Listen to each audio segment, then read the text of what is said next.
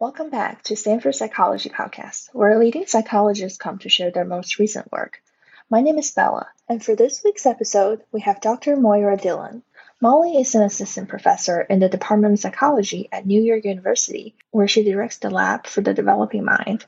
Molly and her lab use cognitive, developmental, and computational approaches to study infant cognition, including the early emerging knowledge about objects, people, and places, symbolic thought and reasoning in geometry and logic, pictorial and linguistic production, and the relation between human cognition and machine intelligence.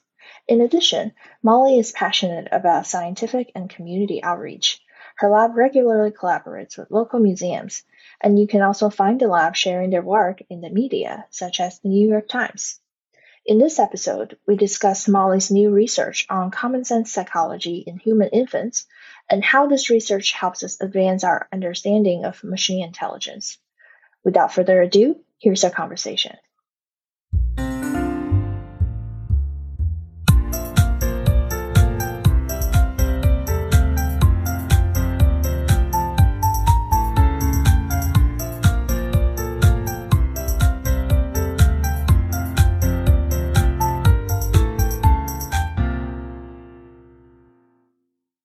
Hi, Molly. Thank you so much for joining me on the podcast today. It's a great pleasure to have you. Yeah. All right. So why don't we start with a brief introduction of your lab? So what are some of the research topics that your lab is interested in studying? Thanks so much, Bella. So my lab is focusing primarily on 3 lines of research right now. The first line of research focuses on infants' foundational knowledge about the people, objects, and places of everyday life. This work is collaborative with folks who build artificial intelligence. And the ultimate goal here is to have a comprehensive description of infant knowledge in core areas of human cognition, and to inform AI that we can better understand and that can better understand us.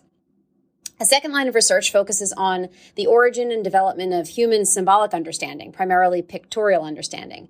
So humans are the only species that spontaneously and creatively produce and interpret symbolic pictures.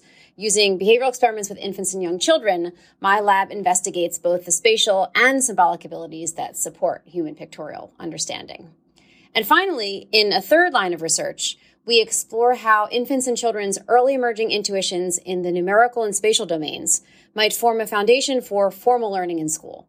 In collaboration with educators and economists working in India, we translate our lab findings to design math interventions for preschool-aged children. Wow, awesome. That's so fascinating. For today, could you share a recent project that you've been working on with us? Yes. So the recent project I'll talk about today is one that is falling under that first umbrella research line that I mentioned, looking at infants' foundational knowledge that may inform common sense AI.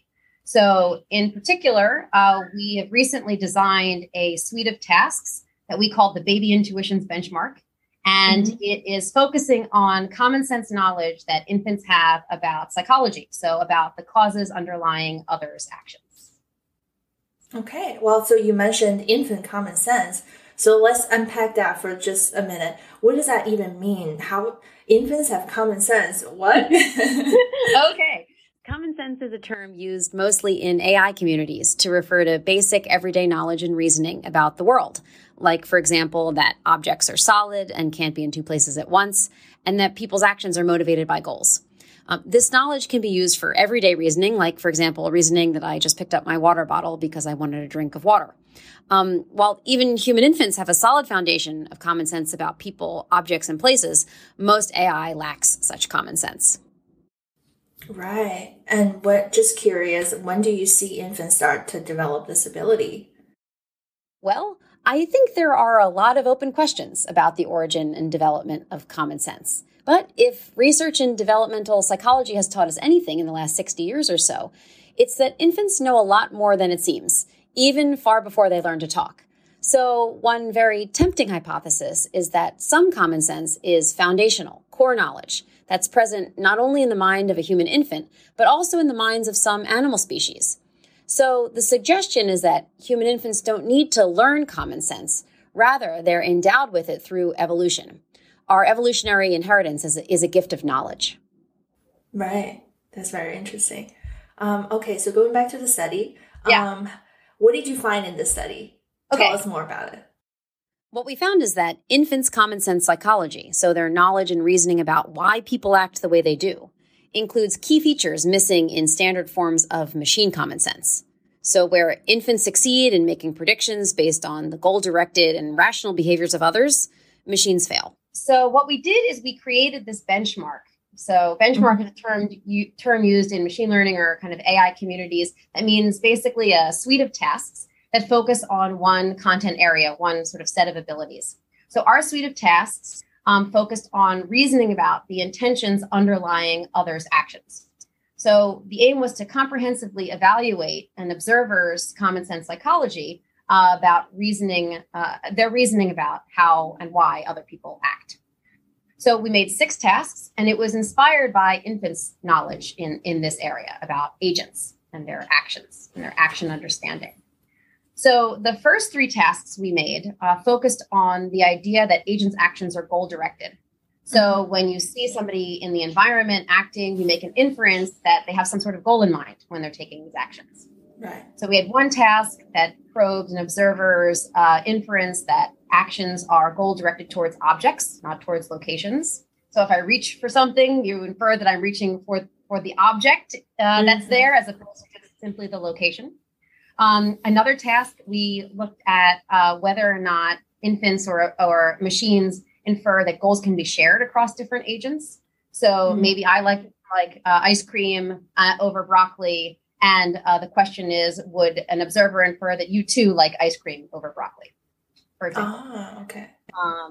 A third task along similar lines was one in which we asked whether an observer thinks that an agent might change its goals when its previous goal becomes unattainable. So using the same kind of structure, we made the original goal one that now was unattainable. The question is, what should an agent do? The next 2 tasks focused on reasoning about agents' actions as efficient and rational. So if you see me walk across the street and head towards the mailbox, you even as a human infant might think, okay, she must be going to the mailbox because she took a straight, efficient path to that mailbox, right? As opposed to meandering around the neighborhood, right? Where you might think my goal was maybe just to meander to do some exercise. Yeah. So the next 2 tasks focused on this idea that agents' actions are rational when they're goal directed. Finally, we had a task that focused on the idea of instrumental action. So we should only take instrumental actions when they're necessary. So this is sort of the higher level structure of the kind of breadth of capacities that we were testing. But we tested it in a way that was heavily inspired by studies with infants. So infants, the types of experiments you can do with infants are somewhat limited because they can't really do it. Right? So one thing they do rather reliably, however, is they look at things. Infants tend to look longer at things they find preferable or interesting or novel or surprising. So we took this tendency and we adopted a paradigm that's commonly used in the infant literature called the violation of expectation looking time paradigm. So how this works is you use a series of familiarization trials. So a series, in our case, of videos that serve to set up an expectation through repeated actions of a particular kind of event. And these familiarization trials, again, serve to set up a particular expectation. And then they're followed by 2 test videos in the test phase. So we have the familiarization phase and then the test phase. And the test phase presents an expected outcome relative to what was presented previously during familiarization. And this expected outcome, while it's conceptually consistent, is usually somewhat perceptually different.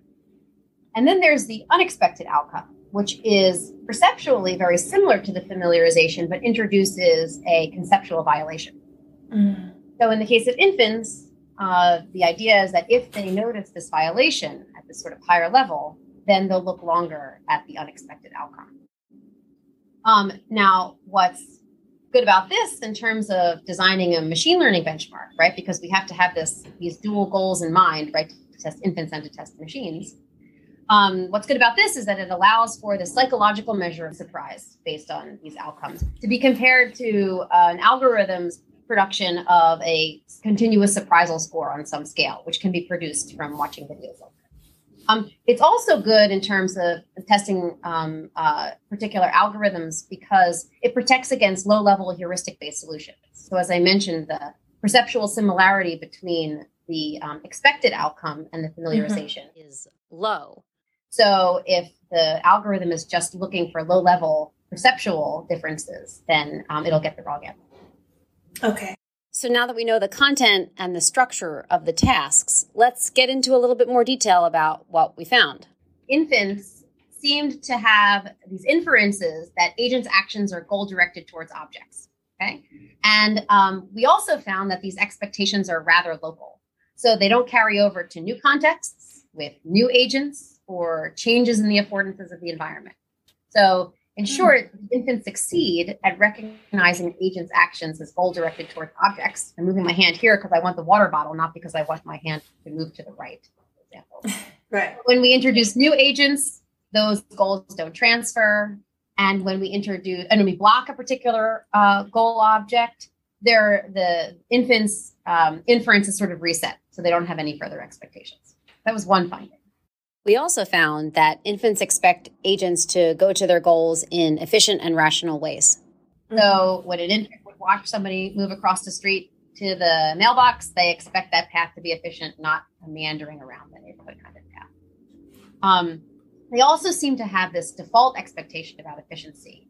So when an infant observed an agent who had previously moved inefficiently in a new environment, they nevertheless expect that agent to move efficiently for the first time in pursuit of a goal.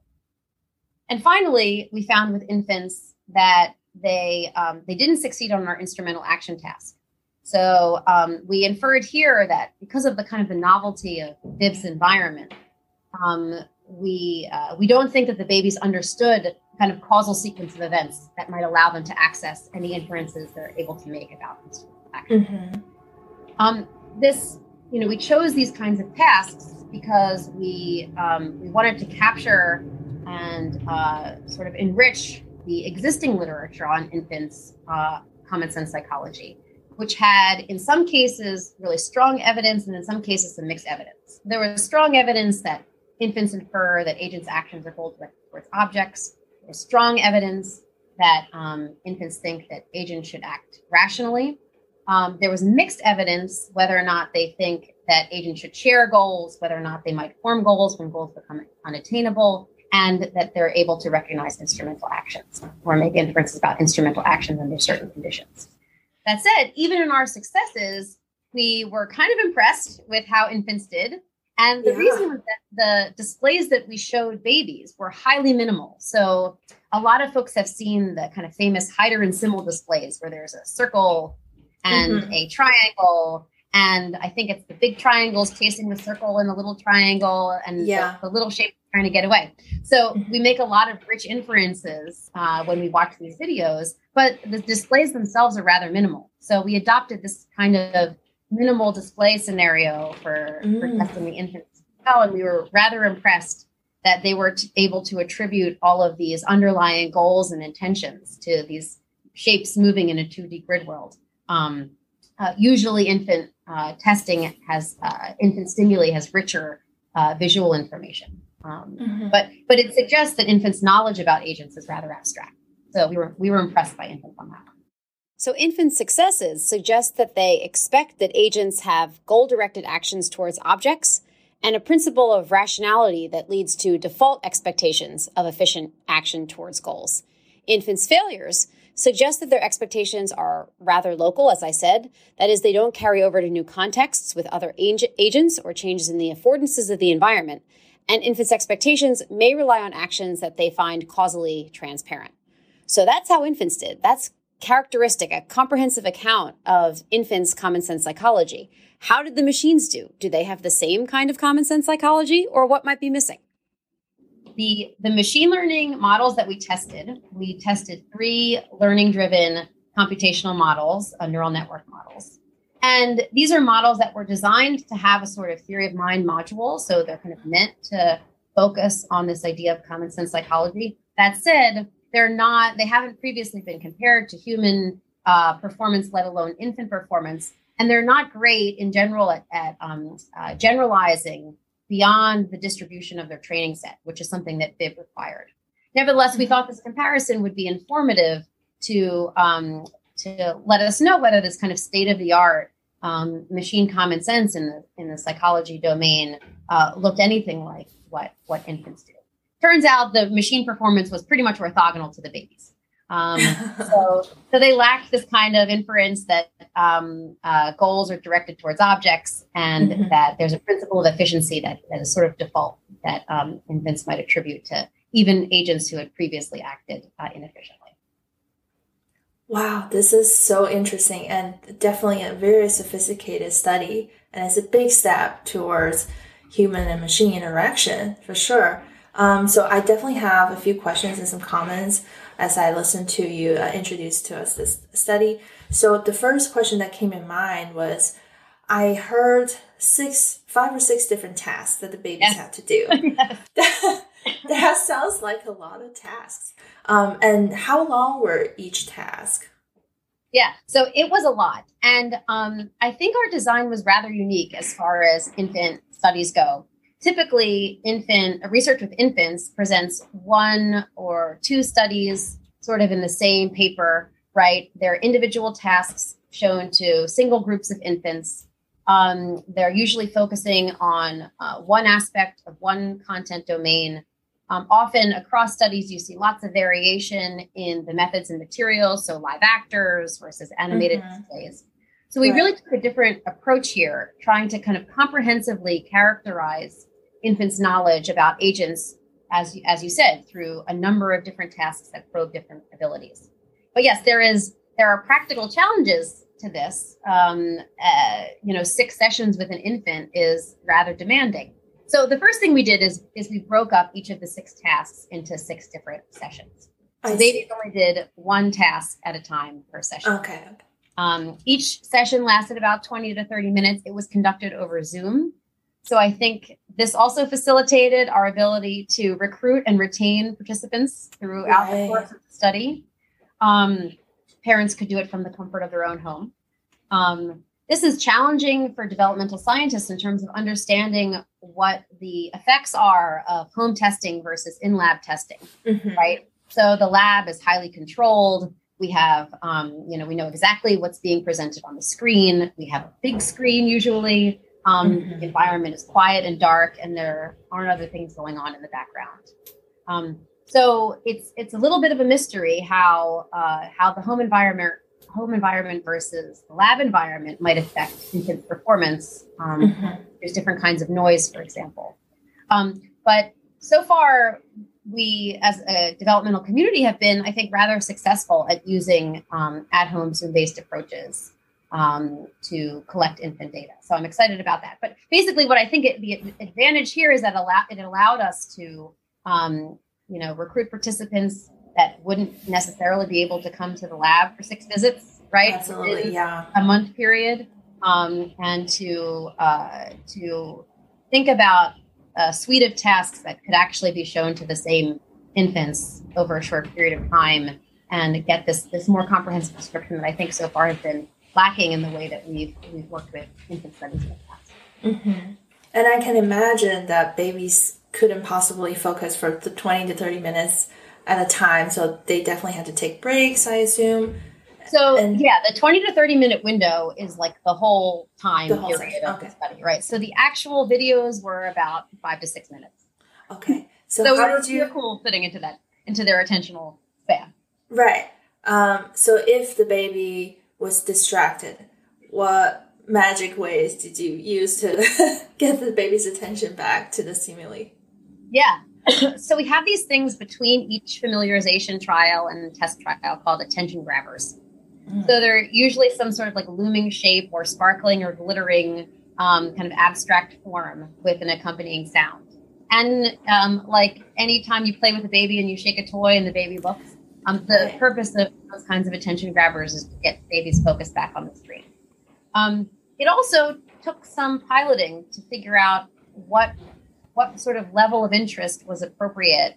How could we make minimal displays that conveyed the roles of each of the shapes that we were showing babies, right? This is an agent, this is an object. How could we take a minimal approach, but still make it interesting enough for babies to watch and look at, right? So we could measure what they were thinking. Luckily for us, 11-month-olds who are kind of at the right point of development in terms of their performance in tasks of common sense psychology also were about at the right age to look long enough to these displays where we were able to get meaningful data from them. We also piloted with 15-month-olds and 18-month-olds, and the 18-month-olds just got up and walked away. They were so we kind of found a sweet spot in terms of That's actually surprising that you'd think 1.5-year-old would be able to sit for longer and pay attention longer, but apparently not. I mean, I can look at these things for hours. I don't know what's going on with 18-month-olds. But I think it's just a little too boring for them. They might be more interested in richer displays, 3D 3D displays with kind of more visual detail. They also might be interested in, we showed the video and then we paused the last frame. So this is what some infant studies do. They start collecting the looking time data at different points in the video and kind of pause the last frame. Other folks like to loop their videos. So you keep the action playing again and again. And in general, this can be a good strategy because infants will watch as the movement happens, right? So this can be a good strategy for getting infants to pay attention to your stimuli for longer. Yeah, interesting. And I also have a clarification question. So earlier when you're talking about the task, there's a task called perceptually similar task. Did I remember that correctly? Yeah. Can you give us an example? Yeah. So the structure of all of the tasks actually is to present a series of familiarization trials that serve to set up an expectation. And then those trials are followed by 2 test trials. One kind of test trial is the expected outcome based on what was presented during familiarization. And that trial is perceptually dissimilar from the familiarization events, but is conceptually consistent. The unexpected trial, in contrast, is perceptually similar to the familiarization trials, but introduces a conceptual violation.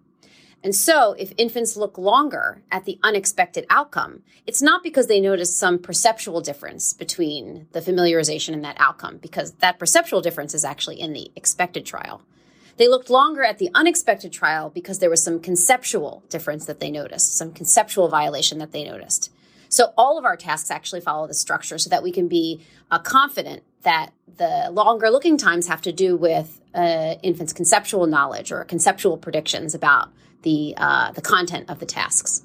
So let's take, for example, the efficient agent task. So infants saw a very simple 2D environment, a grid world environment, which kind of looks like a checkerboard, but the black and white squares aren't arranged in a regular pattern. The agents can move in the white space, and the black squares are the obstacles in the environment. So there was one agent in this task, let's just call it a circle, and one goal object, a triangle. And so during familiarization, the circle would move around these black squares in the grid world to the triangle and would move around those black squares efficiently along the most efficient path. During test, the arrangement of the black squares changed.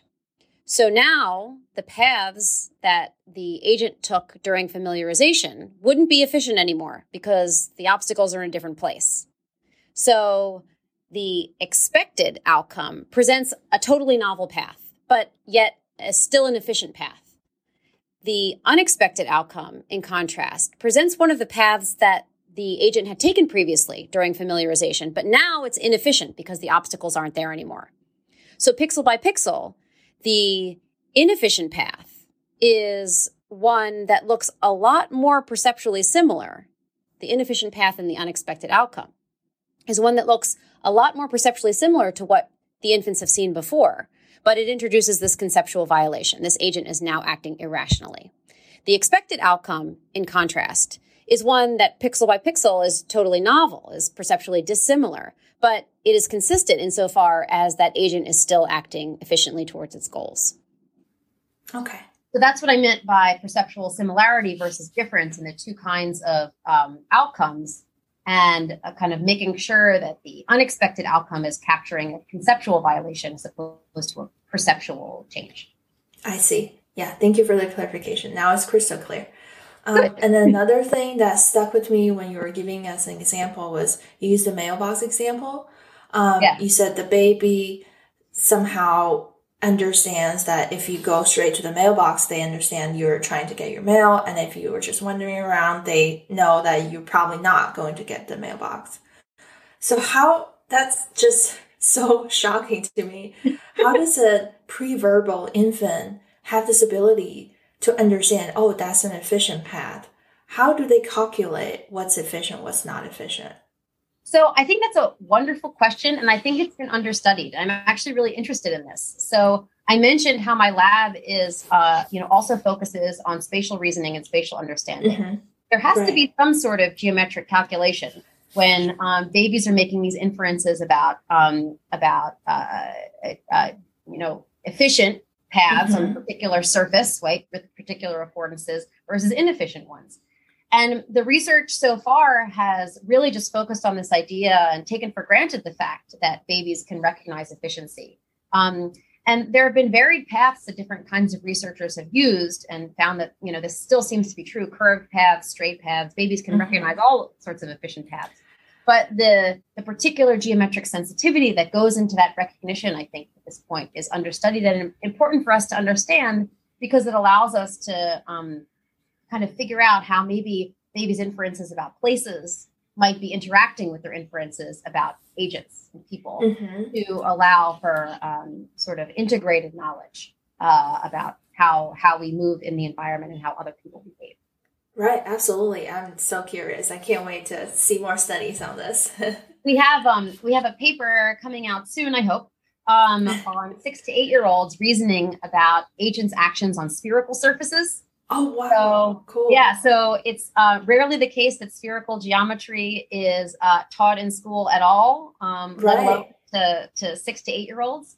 But we found that when we ask children questions about agents' actions on spherical surfaces and agents' efficient actions on spherical surfaces, they actually succeed in recognizing geodesics, which are curved over part of the sphere, part of a great circle. They can recognize those over curves that are not geodesics or inefficient paths on the sphere. So we think this is kind of amazing, and we're hoping to translate this into an infant study because we think this idea of couching spatial reasoning in judging the actions of others may be promising to kind of unlock all sorts of spatial capacities that we didn't even realize that we had. Absolutely. That would be so cool. I can't wait. I'm so excited. Right. And another thing I was thinking to myself is just also shocking is I think you mentioned infants understand that different people might have different goals in mind. So basically they understand each individual is different in their own way and have different goals and have different mindsets. How are they able to do this? I mean, they pretty much don't understand any kind of language at that point. They can't speak it fluently yet. So how do they do that? Well, babies know a lot of stuff, we think. As I mentioned before, we've learned a lot about what babies know and, well before they start speaking.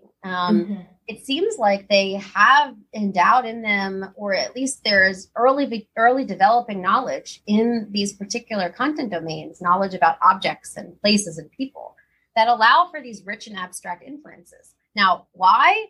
I don't know. I mean, presumably it was evolutionarily adaptive in some way, right? Because we see these kinds of capacities and precursors to this kind of knowledge in other animal species as well. There are some great studies with newly hatched chickens, controlled reared chickens, on agency reasoning and how they, recognize agents in their environment to know sort of how to behave from very early on. So the question of why, I'm not sure, but there may have been some evolutionary advantage to having these kinds of abstract inferences about objects, people, and places that we have inherited as an evolutionary gift. That's a great gift. And this incredible knowledge from very early on. Yeah. So is it a reach to say that maybe infants don't need language to learn common sense, to learn this kind of reasoning? So I think there's some kinds of common sense, like the kinds we've been talking about, where language is not necessary. But human language is, of course, very powerful, right? It allows us to take these phylogenetically ancient common sense capacities that we've been talking about and run wild into abstract realms, right, of philosophy and mathematics. Certainly not common sense, right? Nevertheless, there may be some intermediate steps that we would call common sense, for which the role of language would have to be considered. Still, I think language's building blocks in this case might again be those kind of evolutionarily ancient common sense components that we've been discussing so far. And do you think AIs have the potential to learn or understand common sense? Yeah, so this is a big debate. And, I'm the developmental cognitive scientist. I'm not the artificial intelligence researcher. So people have very strong opinions about this. This is my take. So one of the general challenges of building AI to solve benchmarks like the one we made is deciding what knowledge to start with, right? So some think that AI is most elegant or powerful when it emerges from nothing, written on a blank slate, coded only with ideal learning mechanisms. Others think that there should be knowledge built in, right? Handcrafted priors, perhaps reflecting, as we've been discussing, what's already been learned, or in quotation marks, learned for humans through evolution. That said, you could imagine that this evolutionary inheritance may not need to be built in to a machine learning system either. So, for example, there is this really cool recent work in mouse neurophysiology that's found neural responses in neonatal mice that reflect simulated movement through their local environment. And this kind of, again, quote unquote, experience or training may form a foundation for flexible knowledge about places. So common sense knowledge about places present from the moment a mouse opens its eyes for the first time. So I think such cross-species neuroscientific studies give us insight into neural development of our own high-level thought, and machine learning can give us insight into its computational structure. So, my sense is that there's a lot of ways to think about this problem, and engineering common sense and engineering intelligence that looks like human intelligence comes with a lot of decisions. But I think in terms of an inspiration from human intelligence, it's important to consider that we know a lot about human and infant cognition. And that might be, if an aim is to build AI that looks like human intelligence, then AI might need to start from the same core foundations as infants. Yeah, that's very true. Interesting. Thank you for sharing your take on this. Yeah. Okay, so I know we talked a lot about exciting ideas. So what are some upcoming projects? You mentioned one of the projects that is happening soon. What other projects do you have in mind? Well, in terms of direct follow-ups on this work, we've created this baby intuitions benchmark that's focusing on reasoning about the underlying causes of others' actions. We're now working on the baby intuitions benchmark 2, so BIB 2. And the idea here is to complement the first benchmark and maybe incorporate some of the tasks from the original benchmark in a slightly different way. Complement it with this idea that another component of early social knowledge is reasoning about potential social partners in the environment. So individuals with whom you can share phenomenal experiences, with whom you can share attention, individuals who have emotion, individuals who might be part of your social group. So the idea here is to take inspiration from tasks with infants that are focusing more on this idea that infants are able to recognize potential social partners in the environment, and combine that with tasks looking at infants' reasoning about others, not as social partners, but as agents with goals and who act rationally, and try to figure out how these two ingredients might come together to form this uniquely human social intelligence, where we can at the same time think about another person as goal-directed and as having an experience that we can share or a goal that we can share. So some of the studies from the infant literature that focus on recognition of social partners look at capacities like infants' inferences about imitation. So when a baby sees another person imitating someone else, they think that imitating person is going to approach the person that they imitated.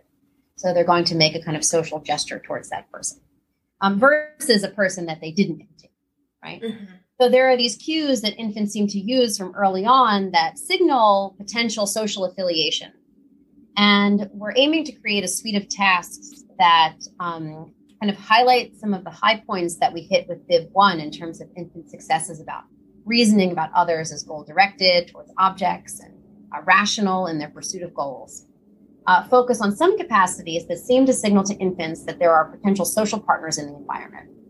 And then take some tasks that seem to combine those two abilities, like, for example, false belief tasks, where you have to reason about, as an observer, you have to reason about the goals and intentions of somebody else, right?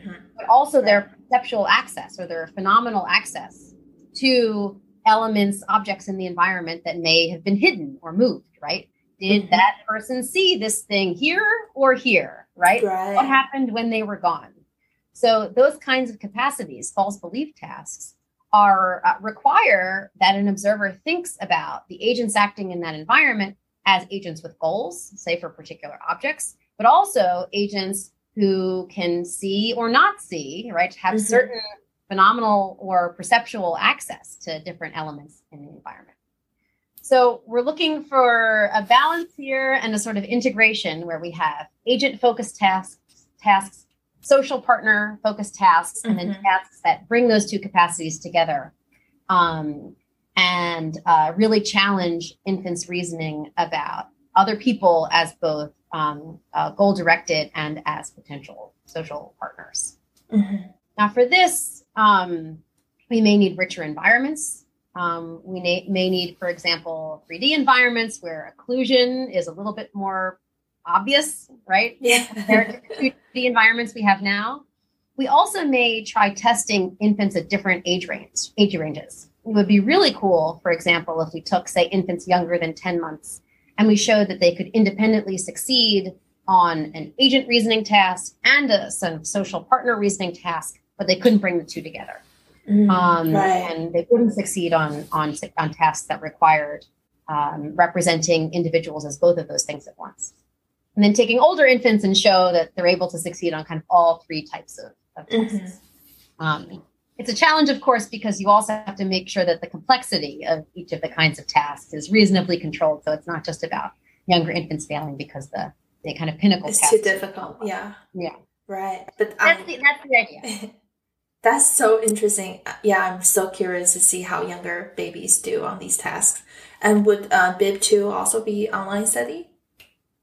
I think so. I think we're we had good success with the BIB1 tests online. I think we're going to try that again. I think we're also going to try to highlight a little bit, kind of try to maximize a little bit more on what we've learned about making the stimuli exciting enough for babies, as you mentioned. That's a really important component. We've learned a lot about how to instruct parents to create environments that are minimally distracting, how to position their babies so that we can get good looking time data from them. So we're going to try that because especially if we want repeated measures, if we want wide age ranges, then we're going to probably have to rely on remote testing. I see. And you mentioned looking time data. Just curious, how do you measure when they're looking? How do you even know like they're looking at the stimuli on the screen? Yeah. So we practice. Basically, we watch a lot of videos of babies looking at screens and looking off screens. And we have folks who have practiced this quite a bit. And anyone who's training to do it for the first time, we have them practice a lot and then compare their judgments of looking on versus off the screen to folks who have done it even longer, right? So we use human coders, right, to basically press a button when the baby looks at the screen and release the button when the baby's not looking at the screen. I see. Compare those comparisons across, a number of different coders, make sure that they're convergent. And then when we're training new coders, that's how we do it as well. There are a lot of folks working on automatic coding of infant looking time. This isn't the easiest problem because babies don't really keep their heads still, and their eyes can be hard to see sometimes, especially in a webcam. But this is something, if we're thinking about high throughput infant research online, that will become very helpful and save us some human hours doing all of that human coding. Yeah, absolutely. I've been there and done that. I was once Yeah. a human coder for a study, and it's really tough. It's Sometimes you really can't see, and then different families have different quality of webcams. Sometimes the images are really blurry. You can't tell if they move their brow or it's just the image is like being a little bit delayed. Yep, there are a lot of challenges. The developmental science community is really interested in solving these problems. There are folks at this online platform called Lookit who are working very hard at this problem.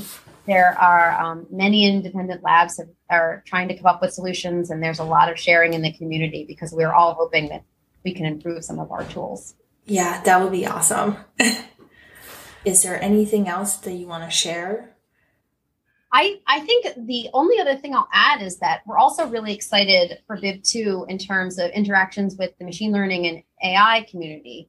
And the reason is that as AI becomes kind of more embedded into these multi-agent settings, we think that recognition and inference about the kinds of scenarios we're planning on testing in BIB2, where there are multiple agents, where there is perceptual access to one thing or another, it might be fun and challenging for AI researchers to think about as well.